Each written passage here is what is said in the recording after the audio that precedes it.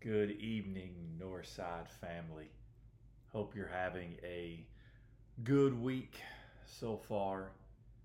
Before we jump into our study tonight, I just want you to know that you're loved. Man, you're loved by the creator of the universe. Man, we're living in a world of so much hate and so much violence. And man, we're called to be salt and light. And so I want you to know that you are loved and that through the power of the Spirit of God, you can love and we can be the salt and we can be the light and we can be rooted in Christ and built up in Christ and man, just make a difference for the glory of Jesus Christ. And so, look, you may be discouraged this week. Maybe there's some things that have happened to you, and I just want you to know that the Lord, who is our shepherd, loves you, and He's right there with you, whatever you're going through. We're going to continue our study called Rooted, right? We're rooted and built up in Jesus Christ. So far, we've looked at Bible intake, talking about the spiritual discipline of Bible intake. We've looked at the spiritual discipline of prayer. Last week, we talked about worship. Tonight, I want to begin a 2-week study on fasting. Now, if you're like me, you grew up in church, you didn't hear a lot on fasting. It's not something you heard preached a lot, and maybe you're not really familiar with it in your own life. It's a discipline that you have practiced maybe not at all or sparingly, inconsistently. Maybe you have questions about what is fasting. So we're going to spend 2 Wednesday nights looking at this, and I just want to ask 5 questions. Question number 1, what is fasting? Question number 2, is fasting a commandment? Number 3, what is the purpose of fasting? Why do we fast? Number 4, how long should we fast? Should we miss 1 meal, 2 meals a day, 3 days? Maybe what does that look like? And then the last question is, what are some practical applications for fasting today? So I want to try to answer 2 questions tonight, and then we'll get into the more practical stuff next week. So question number 1, what is fasting? I have a couple books on spiritual disciplines, and each of those books, actually I have 3 of them, deal with the issue of fasting. Donald Whitney, in his spiritual disciplines book, defines fasting this way: a Christian's voluntary abstinence from food for spiritual purposes. So his definition is primarily focusing on abstaining from food for spiritual purposes. But there is a broader view of fasting as well. So Richard Foster, in his book on spiritual disciplines, defines fasting as the voluntary denial of a normal function for the sake of intense spiritual activity. So Foster expands from fasting from food to include fasting from any normal function. Martin Lloyd-Jones writes, fasting should really be made to include abstinence from anything which is legitimate in and of itself for the sake of some special spiritual purpose. So the Bible refers to fasting simply in terms of abstaining from food and water. When the Bible talks about fasting, it is talking about abstaining from food and or water. And that's what we're going to primarily focus on tonight and even into next week.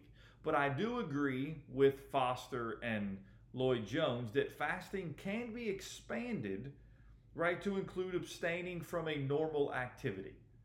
So we could talk about abstaining from our cell phone for a specific period of time, or fasting from social media, or maybe even fasting from sports. We can talk about those things. I think that could be an element of fasting. But primarily the Bible speaks of fasting from food, and so that will be our focus. But here's the important thing I want you to understand as we think about what is fasting. We abstain from food or from sports or social media for what end? And the reason we abstain from these things is for spiritual purposes. So when we talk about fasting from food, we're not talking about a fast from food that may help you lose weight. That's not what the Bible's talking about. Don't eat lunch and breakfast so you can lose a pound or two or an inch. No, we're talking about abstaining from food for a spiritual purpose, so that we might, as we abstain from food, depend more upon the Lord than we might our lunch. Or we may set aside a meal, so that time that we might spend eating, instead we would spend praying or reading scripture or seeking the Lord. So we're fasting for spiritual purposes. That's really, really important. So as we study the Bible, what we notice is the Bible distinguishes between several kinds of fast. And we may give these fast labels. The Bible doesn't give them necessarily labels. It just helps us to understand what kind of fast we see in the scripture. And again, it's referring almost always, if not always, to abstaining from food and or water. So one type of fast that we see in scripture is what people call a partial fast. It's a partial fast.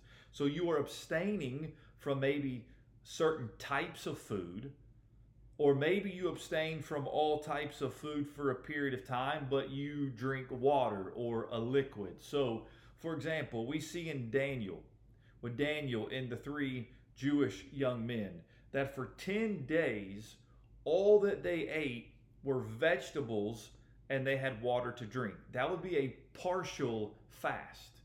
They were abstaining from certain types of food, only eating vegetables, and they were drinking water. A partial fast also may be you say, I'm not going to eat 2 meals, but I will drink water. Or I'm not going to eat food for 24 hours, but I'm still going to drink water. Or I may drink some sort of juice, right? That's a partial fast. In Scripture, there is also an absolute fast. When we talk about this type of fast, we're saying they abstained from food and drink for a period of time.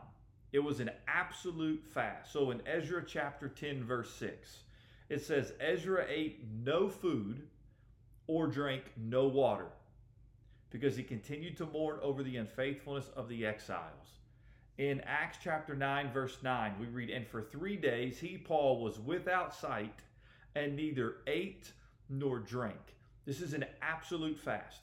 For a certain designated time period, that individual did not take any type of food or any type of liquid into their body. An absolute fast. We also see some instances in Scripture of a supernatural fast. We might call this a supernatural fast, right? And so in Deuteronomy chapter 9, verse 9, it says that Moses ate no bread or drank water for 40 days. 40 days. That is a supernatural fast, right? We know that our body needs food and water. So for 40 days, God supernaturally sustained Moses as he abstained from food and water. Richard Foster, I think, gives us a good warning here when he says it must be underscored that this type of fast is the exception and should never be engaged in unless one has a very clear command from God. Right? Anyone that would have any sort of health issue, it's probably not wise for them to go on a complete 40-day fast of no food, no water, or even maybe fasting longer than 3 days of no food, no water, right? That may be something you want to consult your doctor on if you have any sort of health issue. But we do see in Scripture these supernatural fasts. We see a couple occasions of those. In Scripture, we see a private fast. In fact, this would be the most common type of fast, right? Jesus says, he teaches in the Gospel of Matthew, that your fasting was not to be seen by others, but by your Father who is in secret. So this would be a private fast. You are fasting, could be a partial, could be an absolute. You're fasting privately. You're not walking around telling everybody, hey, I'm fasting. You don't go into your Sunday school class and say, hey, I haven't eaten in 2 days. I'm fasting. It's a private fast between you and God. But in Scripture, we also do see a public or a corporate fast, right? In Leviticus 23:27, talking about the Day of Atonement, we see that this was a day that every year the people of God were to fast. Now, on the 7th day of the 7th month is the Day of Atonement. It shall be for you a time of holy convocation, and you shall afflict yourselves. And my Bible has the little number 1, and at the bottom it says, or can be translated, or shall fast, and present a food offering to the Lord. Right? This was a corporate fast, a public fast, that every day on the Day of Atonement, the people of God were to fast. So you would know, hey, my neighbor's probably fasting, my spouse is probably fasting, right? Because it was a corporate fast. Also in Scripture, we see the occasional fast, or a national fast, or one person said this would be sort of an emergency fast. So in Joel chapter 2, verses 15 through 16, we read, blow the trumpet in Zion, consecrate a fast, call a solemn assembly, gather the people. So this was an occasional, it wasn't a regular, repetitive fast, but they were calling, let's have a national fast. In 2 Chronicles chapter 20, verses 1 through 4, Judah is invaded. So King Jehoshaphat calls the nation, he's calling the entire nation, people of God, to fast. So we see these occasional or these national fasts. There have been times in our history where a pastor, a president, a spiritual leader may call on the people, right, to fast. And then there are regular fasts. So I encourage you to read Zechariah chapter 8, verse 19. It references, by the time of Zechariah, there were four regular fasts that were held, that people knew on this day, at this time, we were going to have a fast. It was regular. Luke chapter 18, verse 12, you have the Pharisee, right, beating his chest, like, hey, look at me, look how religious I am, right? He declares, I fast twice a week. So the religious people in Jesus' day were fasting regularly. Now, they were bragging about it, but this is a regular fast where you may fast on a weekly basis or one day a month, where you know you're going to have this regular fast. So these are just some examples of some different fasts that we see in the Scripture. Here's the second question I want us to ask, and that is this. Is fasting, specifically abstaining from food and or water for a specific designated time, and if you want to include in that abstaining from other things as well, is that fasting a commandment? Are we commanded to fast? Two things I want to point out to you. Number one, the New Testament does not mandate that Christians fast, nor does it mandate certain days in which we are to fast, or the specific frequency that we are to fast. So the New Testament does not command, Christian, you must fast. You have now begun to follow Jesus. You are to fast on this day, at this time, or this is how you are to fast. So it is not commanded. Secondly, Jesus Christ does not command that Christians fast. But Jesus' instructions on fasting does make it clear that he expects Christians to fast. Let me show you why I make that statement. Matthew chapter 6. I want you to notice the context here of Matthew chapter 6. There's a couple things I want you to observe. Matthew chapter 6, beginning in verse 2, it says, thus, when you give to the needy. When you give to the needy. It doesn't say you must give to the needy, but when you give to the needy, sound no trumpet before you, as the hypocrites do in the synagogues and in the streets, that they may be praised by others. Truly I say to you, they have received their reward. But when you give to the needy, not if you give to the needy, not you must give to the needy, but when you give to the needy. 2 times he says, when you give. You drop down. He begins to talk about prayer, beginning in verse 5. And when you pray, not if you pray or you must pray, but when you pray, you must not be like the hypocrites, for they love to stand and pray in the synagogues and at the street corners, that they may be seen by others. Truly I say to you, they have received their reward. But when you pray, Go into your room, shut the door, pray to the Father who is in secret, and your Father who sees in secret will reward you. Verse 7, and when you pray. 3 times he says when you pray, not if you pray or you must pray, but when you pray. So based upon those verses, we see that giving and praying, though not commanded by Jesus, the expectation is that Christians will give generously and will pray to the Father. We then drop down and we see within the context of giving and praying, Jesus then speaks to fasting. Verse 16, and when you fast. Not if you fast, not you must fast, but when you fast. Do not look gloomy like the hypocrites, for they disfigure their faces, that their fasting may be seen by others. Truly I say to you, they have received their reward. But when you fast, again, not if or you must, but when you fast, anoint your head and wash your face, that your fasting may not be seen by others, but by your Father who is in secret, and your Father who sees in secret will reward you. We would all agree that Jesus expects his people to give. We would all agree that he expects his people to pray. Therefore, we must also agree, based upon these verses, that Jesus expects us to fast. These words of Jesus do not constitute a command, right? He's not commanding us to do this. He does not say if you fast or you must fast, but his words are very simply, and when you fast. There's the expectation that we will fast. We also want to look at Matthew chapter 9 briefly. Matthew chapter 9, verses 14 and 15. And the disciples of John came to him.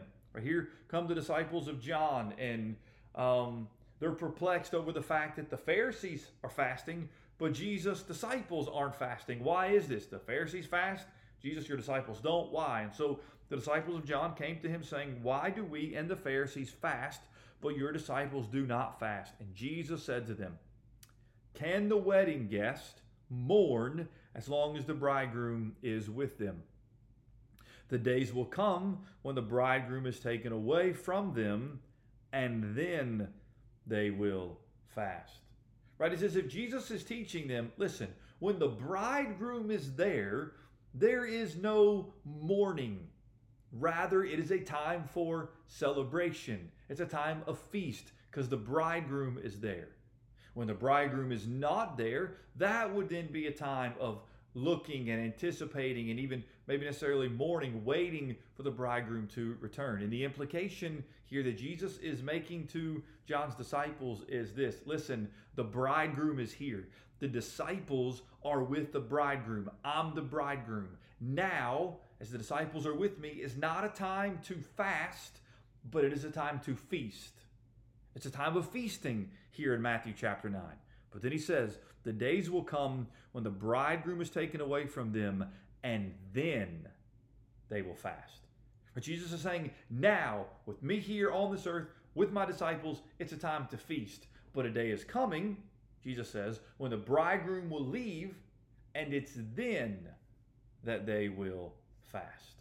The most natural interpretation of the days as to when Jesus' disciples were going to fast is when Jesus ascends to the Father and the disciples now are away physically from Jesus Christ, the bridegroom. So Jesus is going to be killed, raised from the dead, then he ascends to the Father, and it's at that moment that the disciples are then to fast in anticipation and in waiting for the bridegroom to return. Does Jesus command that they fast? No. But there is no way to escape the force of Jesus' words in this passage. He made it clear that he expected his disciples to fast after he was gone. Richard Foster, in his book on spiritual disciplines, writes, perhaps it is best to avoid the term command, since in the strictest sense Jesus did not command fasting. But it is obvious that he proceeded on the principle that the children of the kingdom of God would fast. So as we study the early church, after Jesus ascends to the Father, we see them fasting. Acts chapter 13, right, verse 2, we read this, while they were worshiping the Lord and fasting, The Holy Spirit said, "Set apart for me Barnabas and Saul for the work to which I have called them." Acts 14, verse 23. And when they had appointed elders for them in every church, with prayer and fasting, they committed them to the Lord, in whom they had believed. So here's the question. If the Bible teaches fasting, and we see the people of God in the Old Testament fasting in a variety of different types of fast, and Jesus assumes his disciples, his followers, will fast, and the early church practiced fasting, should we as Christians, as followers of Christ, not to practice the spiritual discipline of fasting? Abstaining from food and or drink for a specific period of time to more specifically seek the Lord for spiritual purposes. Or if we wanted to apply it into abstaining from a social media account or abstaining from sports if something is distracting us from pursuing God. Would it not make sense for us then to be a people who fast? So just a couple questions as we wrap this up. Number one, have you fasted? Have you ever fasted from food, from water, social media? Have you ever fasted? Set aside something for a specific period of time for spiritual purposes. Is fasting something you practice regularly? Once a week? Once a month? And if not, if you have never fasted or it's been inconsistent in your life, why? Why? Next week, I want to look at 3 more questions. Tonight we've kind of seen just biblical examples of fasting, what it is, and what Jesus taught about fasting. But next week I want to ask 3 more questions. What is the purpose? Why do we fast? Is it just to lose weight? Is it just to say, hey, look, I fasted? Why do we fast? What is the purpose of fasting? How long should we fast? And what are some practical applications for fasting today? Have you fasted? Have you considered fasting? And will you consider fasting? Will you consider bringing the spiritual discipline into your life so that we might seek the Lord more fervently, more consistently, and in the process become more dependent upon the Lord and less dependent upon food or less dependent upon the luxuries of this world? Will we depend more upon the Lord? Would you pray with me? Father, we have many examples in Scripture, God, of your people fasting, of abstaining from a basic necessity of life, food. Lord, will we seek to add this discipline into our life? Not to fast for fasting's sake, not to fast so that we can boast or brag about our discipline or our devotion.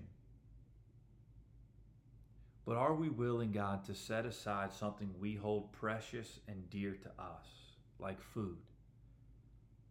And to say, Lord, as much as I have been dependent upon food, as much as I need food, I know that I cannot live on bread alone,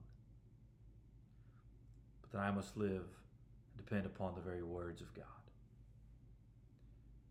Oh God, would you forgive us as a people, as a church, as a nation?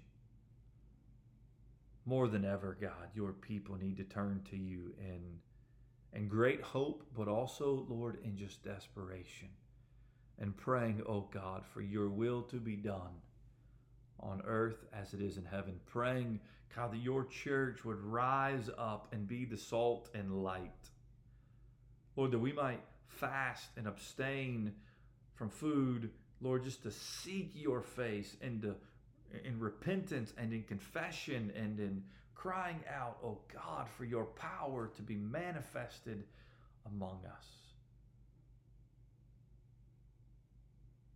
Lord, these things aren't always easy, but they, God, are necessary if we are going to be rooted and built up and to grow in our knowledge and understanding of Jesus Christ. So, Spirit of God, convict us. Show us the importance of fasting and use this discipline, Lord, to cause us to love you more and to know you more.